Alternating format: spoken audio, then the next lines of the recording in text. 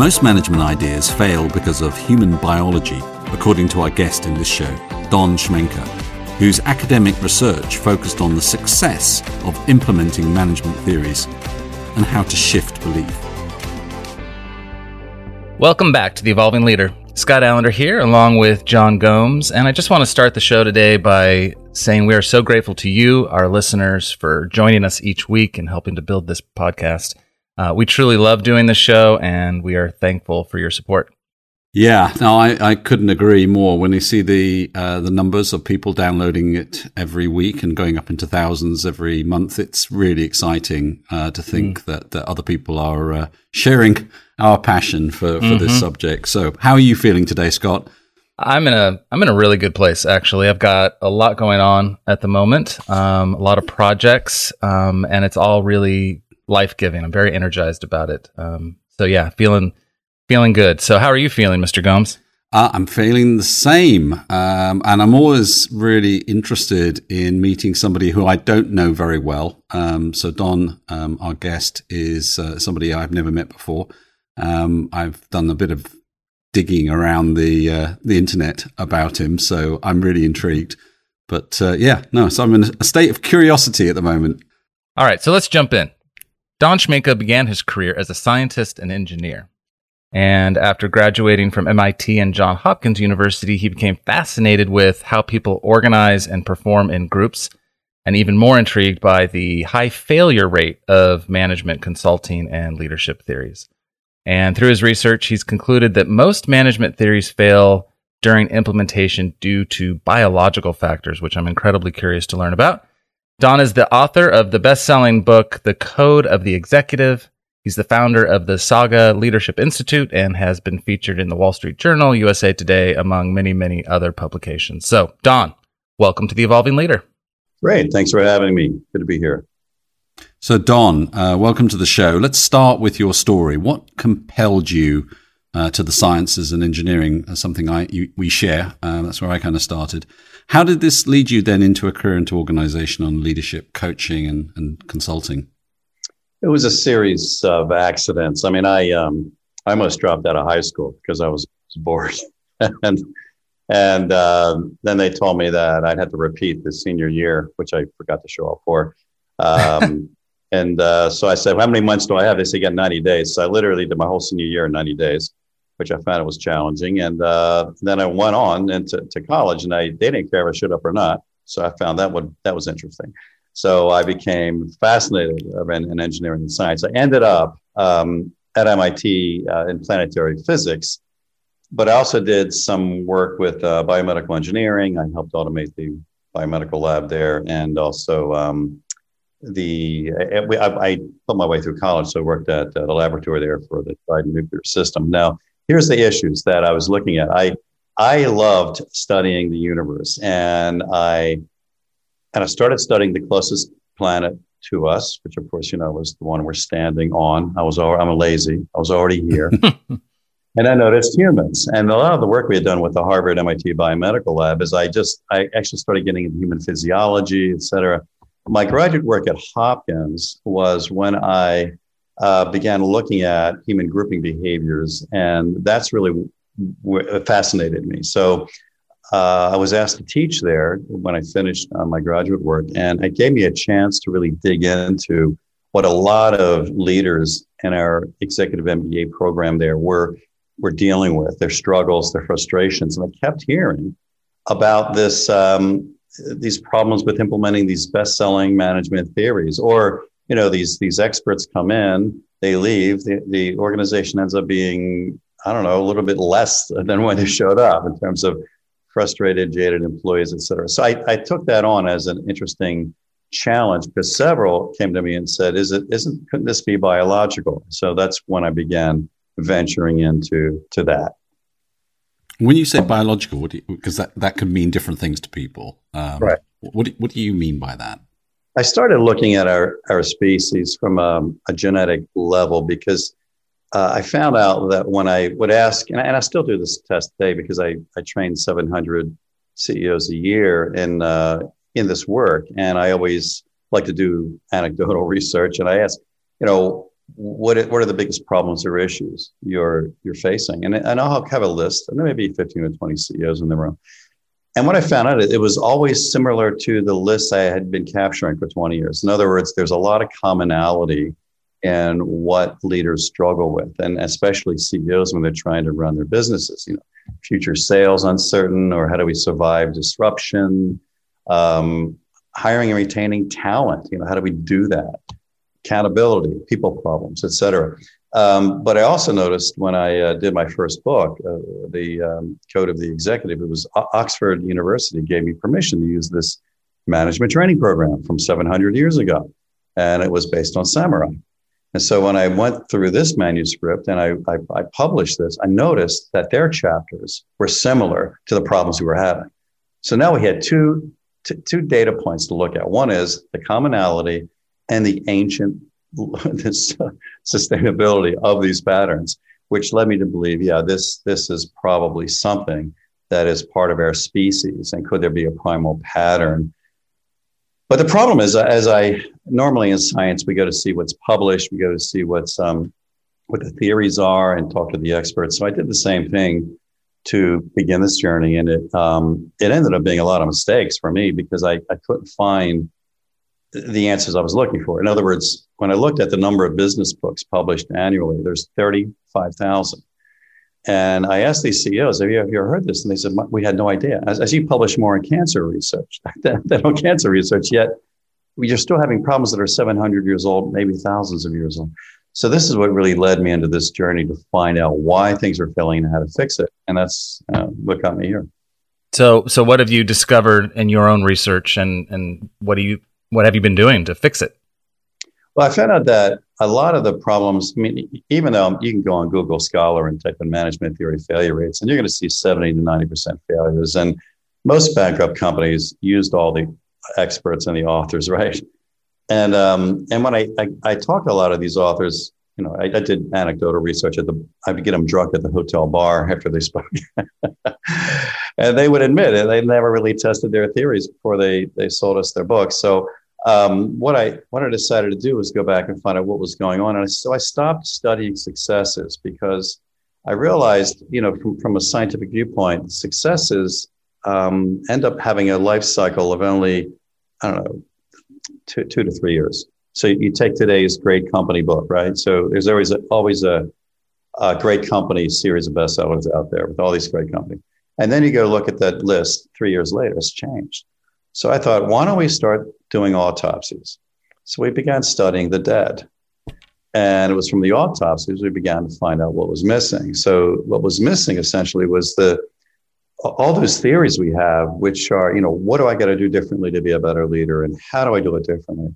Are all great concepts, and it's all great advice. The problem is that results that leaders look for are driven by human behavior, human decisions.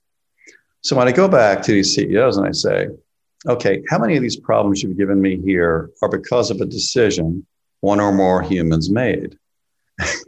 That's like all of them. So I said, so maybe these theories we're talking about are great theories. These are great books. These are great methodologies, but they're just tools. And like the old saying, a fool with a tool is still a fool. What's really driving results? And it ends up being human behavior, human decision. But we had no courses. We had no research popular in the business community around altering human belief. Human belief alters human behavior.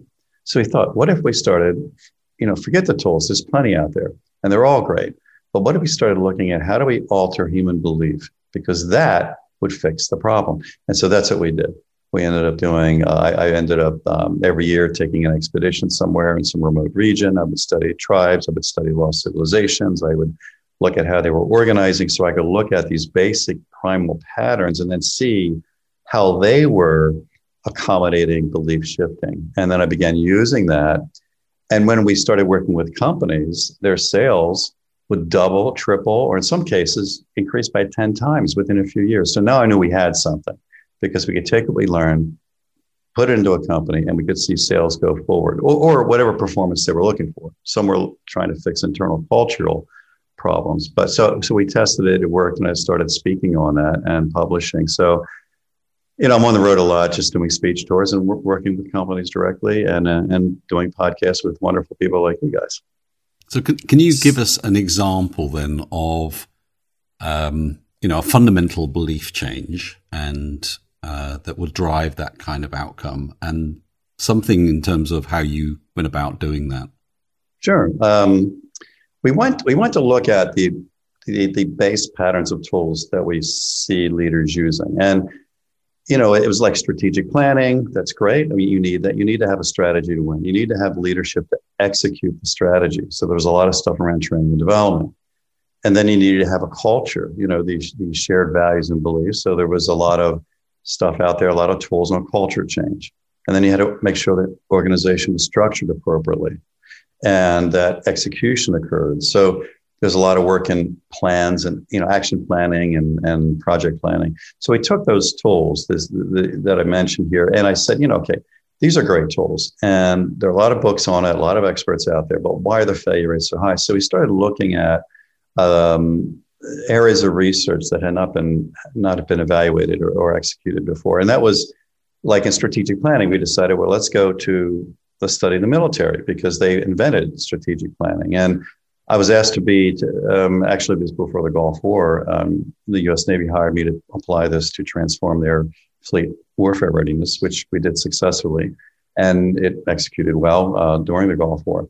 Then we looked at training and development. We thought, let's look at some tribal areas. We started studying the Vikings, and that was an area there. Culture change. Is there a company that has sustained culture? And we found one in North Africa. This is like 8,000-year-old organization. So I ended up grabbing my daughter and said, we're going to go into the Atlas Mountains and we're going to visit these people. So I learned something from that. And at Hopkins, we had a lot of psychiatric modeling. And then in terms of plans and actions, I decided, what's been the most epic planning failure in modern history? Black Hawk Down. So I started working with Matt Eversman and spent about a year more with him looking at what was going on. He was the main character in the book when this all went to crap, so I could understand what was happening. Anyway, out of all of these kind of obtuse and different and unique research areas, we figured out what was missing. And so we came up with, instead of strategic planning, it's more about intuition. Throughout history, the great leaders didn't follow or out-analyze the enemy. They out-intuited them. So if you look at disruption today, you see a lot of that going on. In fact, my friend George Stalk, I don't know if you saw his recent Harvard Business Review article, and he was the guy that started time-based competition back 20 years ago. So, and he's had a number of articles in Harvard Business Review. I spend 2 hours a week with George. So, we get together and we Zoom together and we press each other's brains and challenge ideas. It's really a lot of fun. In fact, I'm going to interview him tomorrow for my Becoming Samurai course, which is online now, and we're going to put that in there. But what was happening, he did this article on disruption, and in it, he used a military concept called the OODA loop. And which was a way fighter pilots could outmaneuver. I see you remember that. This is so head's nodding. I think this is he began applying that in business, and part of that is the shifting of beliefs, which is the orientation phase of the OODA loop. So this all works, and what I was able to do was pull this together in these elements of how do we create intuition? How do we create a compelling saga? How do we group by triggering tribal grouping instincts? How do we structure our companies according to levels of complex thinking using the Dr. Elliot Jack psychiatric research? How do we evolve, not like plan and execute, but how do we evolve and adapt rapidly? And these are the dimensions that we're missing around belief shifting in leaders. And when it happened, companies grew faster and they were more competitive and could survive or induce disruption.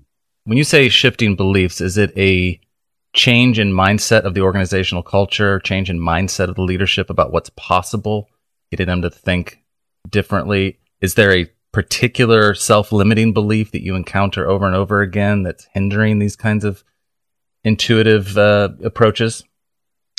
Yeah, it is. It is about mindset, and depending on which area of research, some people call it paradigm shift, some people call it worldviews, people call it, whatever reality looks like. I mean, it's more of an ontological phenomena, and so in altering a belief system it's essentially changing a way of thinking, but not like analytically.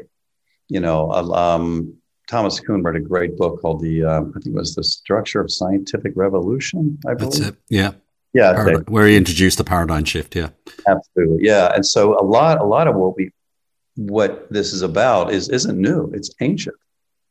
Socrates, so it goes back a ways, and Kuhn did a great book on how that occurs. And what he found out is the same thing we find out. It's not about a new analysis of the data.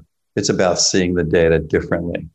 And that's how breakthroughs occur. And that's where this intuition and this creativity comes about. So, when we train leaders, we're looking at, if you're not able to manage the beliefs of the people that are following you, you're just going to be throwing tools at a problem. It might work, it might not. But if you want to not participate anymore in those high failure rates, you have to use the tools, but drive them from what drives human decision. And that is a change of thinking. We want to hear from you. Send us your leadership questions on Instagram @EvolvingLeader, and John and Scott will address them in a future show. And be sure you're subscribed to the Evolving Leader podcast on your favorite platforms so you catch all of our exciting new content. Thank you for listening. Now, let's get back to the show. How do you think your approach, which is profoundly human-centric,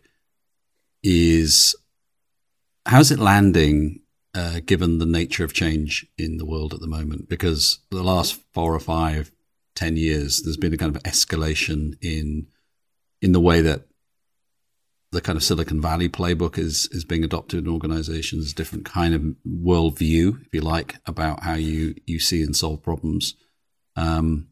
You've got a lot of change going on. What are you noticing in terms of how leaders are reacting to this? Have you seen a change in their willingness to engage with your thinking, or is it been different in any qualitative way? No, they actually enjoy it. I mean, I train, like I said, 700 CEOs a year, so I've trained about 15,000 over the past 20 years, and it's a great audience because if you want to test something, you got to find the most cynical, sarcastic people. And that's CEOs, because they've seen all the speakers, they've read all the books, and they're in the trenches every day. And it's hard to bullcrap them, right? So it's a great audience. And I might have had 2 or 3 resistors out of the thousands, but most find it refreshing. And in fact, a lot of it is just head slap, obvious. Oh my God, you're right. I mean, why didn't we know this before? And I've had a lot say, when I started my company, I used to do this because it is part of our nature. What I'm teaching isn't like my stuff. It's your stuff. It's basic human evolution. So, and they walk out thinking, my spouse has been telling me to go back to how I used to lead and quit listening to these analytical experts, which we do need tactically. But from a strategic level of leadership, it was about inspiring and aligning. And like I tell, Apple's using a lot of our research and their innovation training. And my colleague Cameron Lugman was pioneering that in Cupertino. And he's also a Samurai guy. So we got our start together in Samurai research. And when Steve Jobs died, they wrote books about his leadership style. And what did they say? Yeah. It was, right? I mean, it was like the guy violated what we teach and how to be a good manager, right? People felt belittled or disliked, there was just all this stuff. I mean, he was an asshole, he was this, he was that. But I thought that was interesting because how does a guy who would violate what we teach in leadership create the most powerful company in the world? Well, that's a good question. I think it should be asked. And if we ask it, we quickly find, then we look at other leaders, a lot of them weren't doing what was being taught either. I mean, a lot of them were assholes too. I mean, you go back and you look at some of the great generals, and we go back, but what happened is people were following them because we're teaching leadership wrong. Followers don't follow leaders. Followers follow the story the leader represents, what we call the compelling saga, using the Viking term, and so that explains why these people who may not be managing the way we would teach it end up succeeding and growing companies and organizations or winning wars, because people are believing in their story. And so what I try to tell leaders is, what story do you represent, in yourself? Because that's what they're really going to follow. I tell them, look, I'm not telling you go back and be an asshole. It's better to do all the other things right too. But if you have to choose one of these horses to ride, I'd say, look, they have to believe in you and where you're going, and then you can help them win. And that answered the question. And so I thought that was great, because it validated 5,000 years of leadership studies that we were doing already. So something occurred to me as you were speaking around trying to recapture this intuitive understanding or sense making of situations, which you would probably do when you have your business at a smaller size, when you feel like you're in control. Is it a scale problem? Is it as things get bigger, you start to trust proxies for information and experts who are supposed to be making sense of all that complexity? You kind of, you switch off the belief that your intuition can actually work at scale? Yeah, that's a really good question. It doesn't have to degrade that part, but we do end up, a couple of patterns we notice in leaders, and we ask this of a lot of CEOs too, is how much time do you spend getting sucked into operations? And like almost everybody raises their hand. And it's just because under you, there's weakness. And maybe you promoted people beyond their capacity. Getting back to Dr. Elliot Jack's complex thinking, his psychiatric models, and they're not able to figure it out. Like, they need to be told. I mean, there's different levels of thinking. It's fascinating models that he had created around this. But so that's one area where I think leadership can be subdued as we get distracted, as we get bigger and we get sucked in, and then we start getting analytical, which we need tactically, but not strategically. I don't know. I think leadership is a journey that is an art. And that's what I tell everybody. It's, we're seduced by our tools because they give us safety. It makes us feel safe because we have control. We can understand something, model it, analyze it. But altering beliefs is an art. And art has none of that. Art is not in control. There's no safety. It's dangerous. And so crafting this within yourself is quite a journey. But I learn a lot from studying CEOs, and I learn a lot by implementing this in companies. You mentioned that the CEO who's getting sucked into operations, it's because there's weakness, below them. Mm-hmm. But you also mentioned safety, and you referenced the sort of the asshole leader model as well. Is there times though when it's not a weakness, there's a control problem at the CEO level where it creates a lack of safety, so people don't step out and take calculated risks and innovate in the way that they need to because the leader won't release control or has too many opinions about everything? Yeah, and sometimes we run into them. I mean, we try to select our clients where we don't. I mean, as long as they're willing to know they don't know everything, we can work with them. But if they think they know everything, it's like, no, never mind. But yes, sometimes it's an awakening when a leader realizes, like, I am getting sucked in because I hired weak people under me. So it's still my fault. So if I'm complaining about it, I can't complain. It was me, and we say, hey, look, you can keep doing that until the company tops out, but if you want to accelerate growth, you need strong people, and strong people don't want to work for someone like you. They don't want to work in weak teams. They don't want to have their boss doing their job.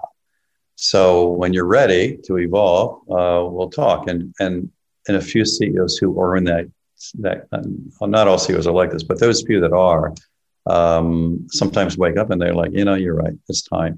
Now, interestingly enough, a lot of these CEOs are entrepreneurs, and they never really got excited about running a huge scalable organization. They like starting, and they like innovating, but when it gets into operating, it's like, wait a minute, I'm not enjoying this, And so I think once you have a self-awareness as a leader, you kind of know where you want to play at, and that helps. A lot of these entrepreneurs, it's like, look, hire a CEO, move on to the next project. chair the board. I mean, don't sit there and get miserable. What have you been seeing on the leadership front since the start of the pandemic? Interesting. I've seen a bipolarized effect. There have been a lot of companies that have dropped out. Like I'm gonna be in New York City in a couple of hours, and a lot of restaurants didn't make it, as an example. Hotels, not all have opened up again. I mean, and the ones that are, it's a great time to visit New York City because the hotels are cheap and they're trying to get people back in. On the other hand, I've seen companies make more money than they ever have. It's been amazing because in these audiences, and they're, of course, probably not in hospitality, they're in other areas. So there seems to be this bipolar effect. Some companies are racing ahead. Some companies are struggling just to stay alive. I think the challenge for leadership is going, depending on where you are with it, is how do you adapt? How do you evolve?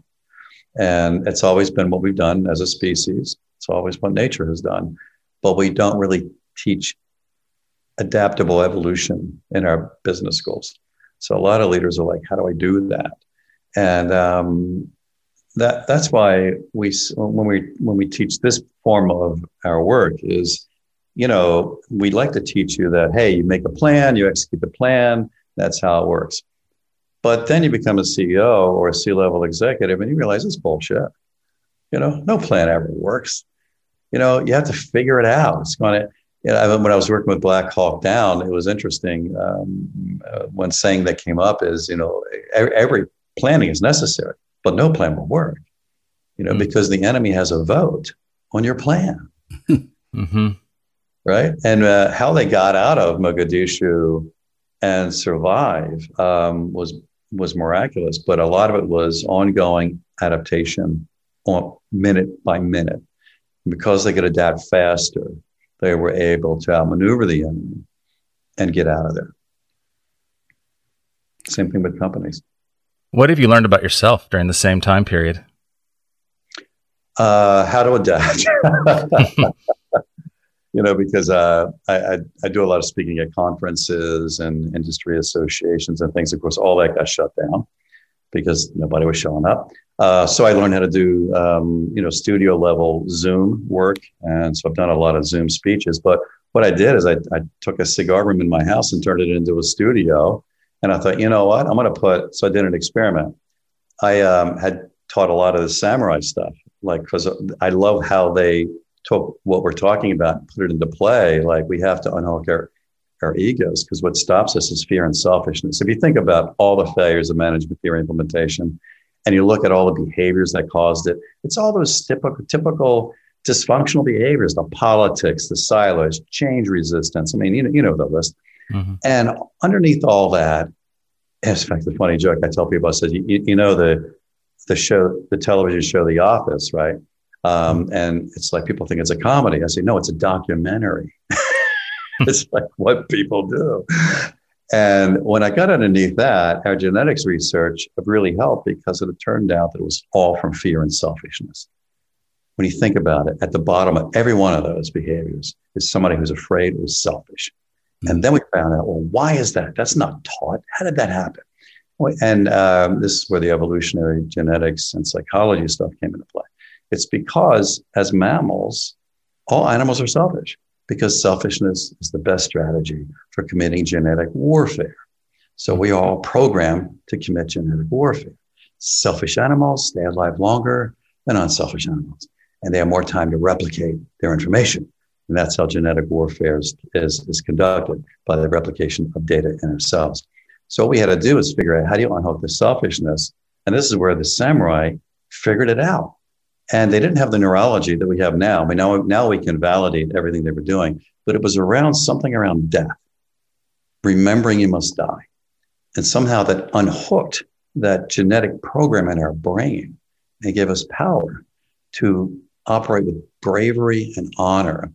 So I started teaching this like 20 years ago, and we took dysfunctional teams that themselves would self-measure. They were wasting half their time in bullshit, dysfunctional behaviors. And within 4 months to 6 months, they would cut it in half. and then half again. So essentially, they could asymptotically get down to close to zero dysfunction within the next year and a half by using these techniques. So anyway, how did I pivot? I'm sitting in my home. I thought, you know what? Why don't I learn how to do filming? Why don't I learn how to do chromatography? Why don't I learn, how to do scripting? And why don't I create and I did. I created a course called Becoming Samurai, where we put all this online in a 9-week program. So, and we just launched it, by the way. So it's kind of cool. That's how I did it. And actually, I love it. I love media. I love like what you guys are doing. This is all new to me, but I'm just inspired by it. So I'm going to spend more of my time putting out online executive and leadership education using this modality. So it's been fun. I'm really fascinated in this this core kind of topic of fear and selfishness as being, the origins of so much of organizational dysfunction, because we see it all the time. Obviously, we all do. We see it in politics. We see it in, we see it in the vaccine wars. We're seeing it in every aspect of family life and so on. So in terms of, kind of being able to evolve past the ego and to see this greater, worldview, I'm really interested in how you see the kind of intergenerational aspects of this, because we're going to be, inhabiting a world where we've got 4 generations working together for the first time, and the differences between those value sets and worldviews and so on. Have you thought about that in terms of the challenges facing leaders as we start to manage those people? Well, it's interesting. I kind of cheat, right? So I only deal with things that are part of our biology, and they're not going to change from generation. No. In 2 million years, I'll have to eat my words. But for now, we got plenty of runway left. So a lot of how we're behaving is how we behaved for 5,000, 10,000 years. And every generation had the new generation thing going on. But at the end of the day, we're still human. You're still programmed for genetic warfare, and you're still going to react that same way. So, like, for instance, when I go study different tribes, one of the breakthroughs I realized was we're trying to do organizational change programs, but we're not altering tribal grouping instincts. So why don't we alter symbols and rituals and magic, as an example? So take any generation. They all have their own symbols. Yeah. They all have their own rituals, their own magic, meaning the mythologies and their stories. So all that's still going to work. It doesn't really matter. Who's you don't necessarily need to tell us any names, but can you give us some examples of people that have, kind of challenged your assumptions about what great leaders do? We talked about Steve Jobs. I mean, when they tried to hire his replacement when he got ill, the search companies came back and said there is nobody else like him in the world right now.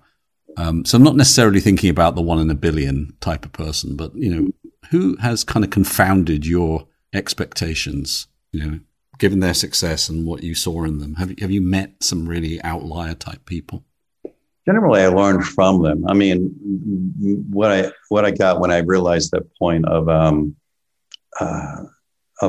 like Steve Jobs, as an example, like how do you violate what we're teaching and still create a company? So I love the outliers, because when they contradict what I know, that's an area to learn and to find out what's working or what's not. Because before, I was part of the problem. I was teaching at the graduate school at Johns Hopkins University, and I was teaching analytical models. I was teaching the tools. I had the textbooks, and, my classes were very popular, and, I thought I was a successful adjunct faculty. But it wasn't until I started seeing these failures, the ones that fell outside of what we thought the norm was. But as a scientist, I thought that's amazing. Let's find out what happened. And I always learned something from them. And then realized it wasn't really new. It has always been there. And we just never noticed it before. Human intuition as an example. I love the movie Patton, where he goes up against Rommel in North Africa. And Rommel's like the industry expert. He's the thought leader in tank battle strategy. And in the middle of the movie, he engages Rommel's troops in North Africa. He wins, and he says, "Rommel, you magnificent bastard, I read your book." Now, that was an interesting statement, because does it mean I read your book, so I knew the analysis, and I knew how to do it better? Or I read your book because I wanted to know what you were thinking about tank battles. And that's what he meant. We have to outthink, not out-analyze. And leaders that can do that will survive disruption, And like I said, with George Stalk and I getting together every week, I want to get more into that and get some more out online for teaching and maybe a future podcast or something, maybe with George. It's that ability to disrupt and adapt. And it's all about thinking. It's all about changing your beliefs about what you think's happening. How many people said Amazon was going to fail when he started? It was like, they said, this guy's not going to make it. It's ridiculous. Yeah. You know, how many people said in the States, Southwest Airlines, highly successful airline, market capitalization exceeding the market cap of all the other airlines. And yet when it started, nobody told all the big airlines, hey, watch out for this, this new airline in Texas. No, everybody ignored it. And then now all of a sudden, everybody says, oh, they're the greatest. But you weren't saying that earlier. What would be a real pragmatic piece of advice, a takeaway that you would give somebody listening right now who's saying, I don't want to be fearful. I don't want to be selfish. I want to have the right belief system. What's a nugget you could give them to walk away from this show with? Well, it's because it's in that course. So I think, but I'll give you a head up on that. So, because if you sagaleadership.com/waitlist, here's what you're going to find. I started directly with that question because I kept hearing that as I think the first thing is to get in touch with what are we afraid of? And a lot of people don't sit down and have an exercise like, what the heck am I afraid of? But that allows us then to look at what are we attached to? And in other words, what has to die? What has to die in our life that we're attached to? So that fear goes away. And this was an ancient technique that had been used in many warfare training areas, like death before battle. I was just curious, why would you die before battle? It's because you got nothing left to lose. And that's a dangerous enemy to go up against, right? When there's nothing. Mm-hmm. Well, I mean, the Mujahideen, when they would bury their sons before they went to battle, they had funerals. So they went in as ghost fighters, which is where the term came from. Mm-hmm. But for our lives, more practically, it's a matter of saying, well, where do I want to go in my career, or this project, or I'm going to start this thing. There's some risk involved. We get held back by these fears, and I would say becoming self-aware of that, and then taking steps to release from it, gives you power. And I tell people, I said, look, CEOs, when they're looking for who's valuable in their organization, we have all the standard, well, I need talent, skills, all this other stuff. But what they're really looking for, people that have honor and bravery. Honor and the things we don't teach. Are you brave enough to challenge me? Like if I'm full of crap as a CEO, can you come into my office quietly and say, hey, look, I think you're really shit. and let me know what's going on. Like you said earlier, so brilliantly is, a lot of times we don't know. Companies get big, we lose touch. I need brave people. And I need honor too, because I can't make everybody's decisions. They're going to have to make those decisions. But are those decisions coming from the values that I have in this company, the culture we have? So I think we should be teaching bravery and honor more than we do today. I think that's brilliant, and probably a wonderful place to bring our conversation to a close. Until next time, the world is evolving. Are you?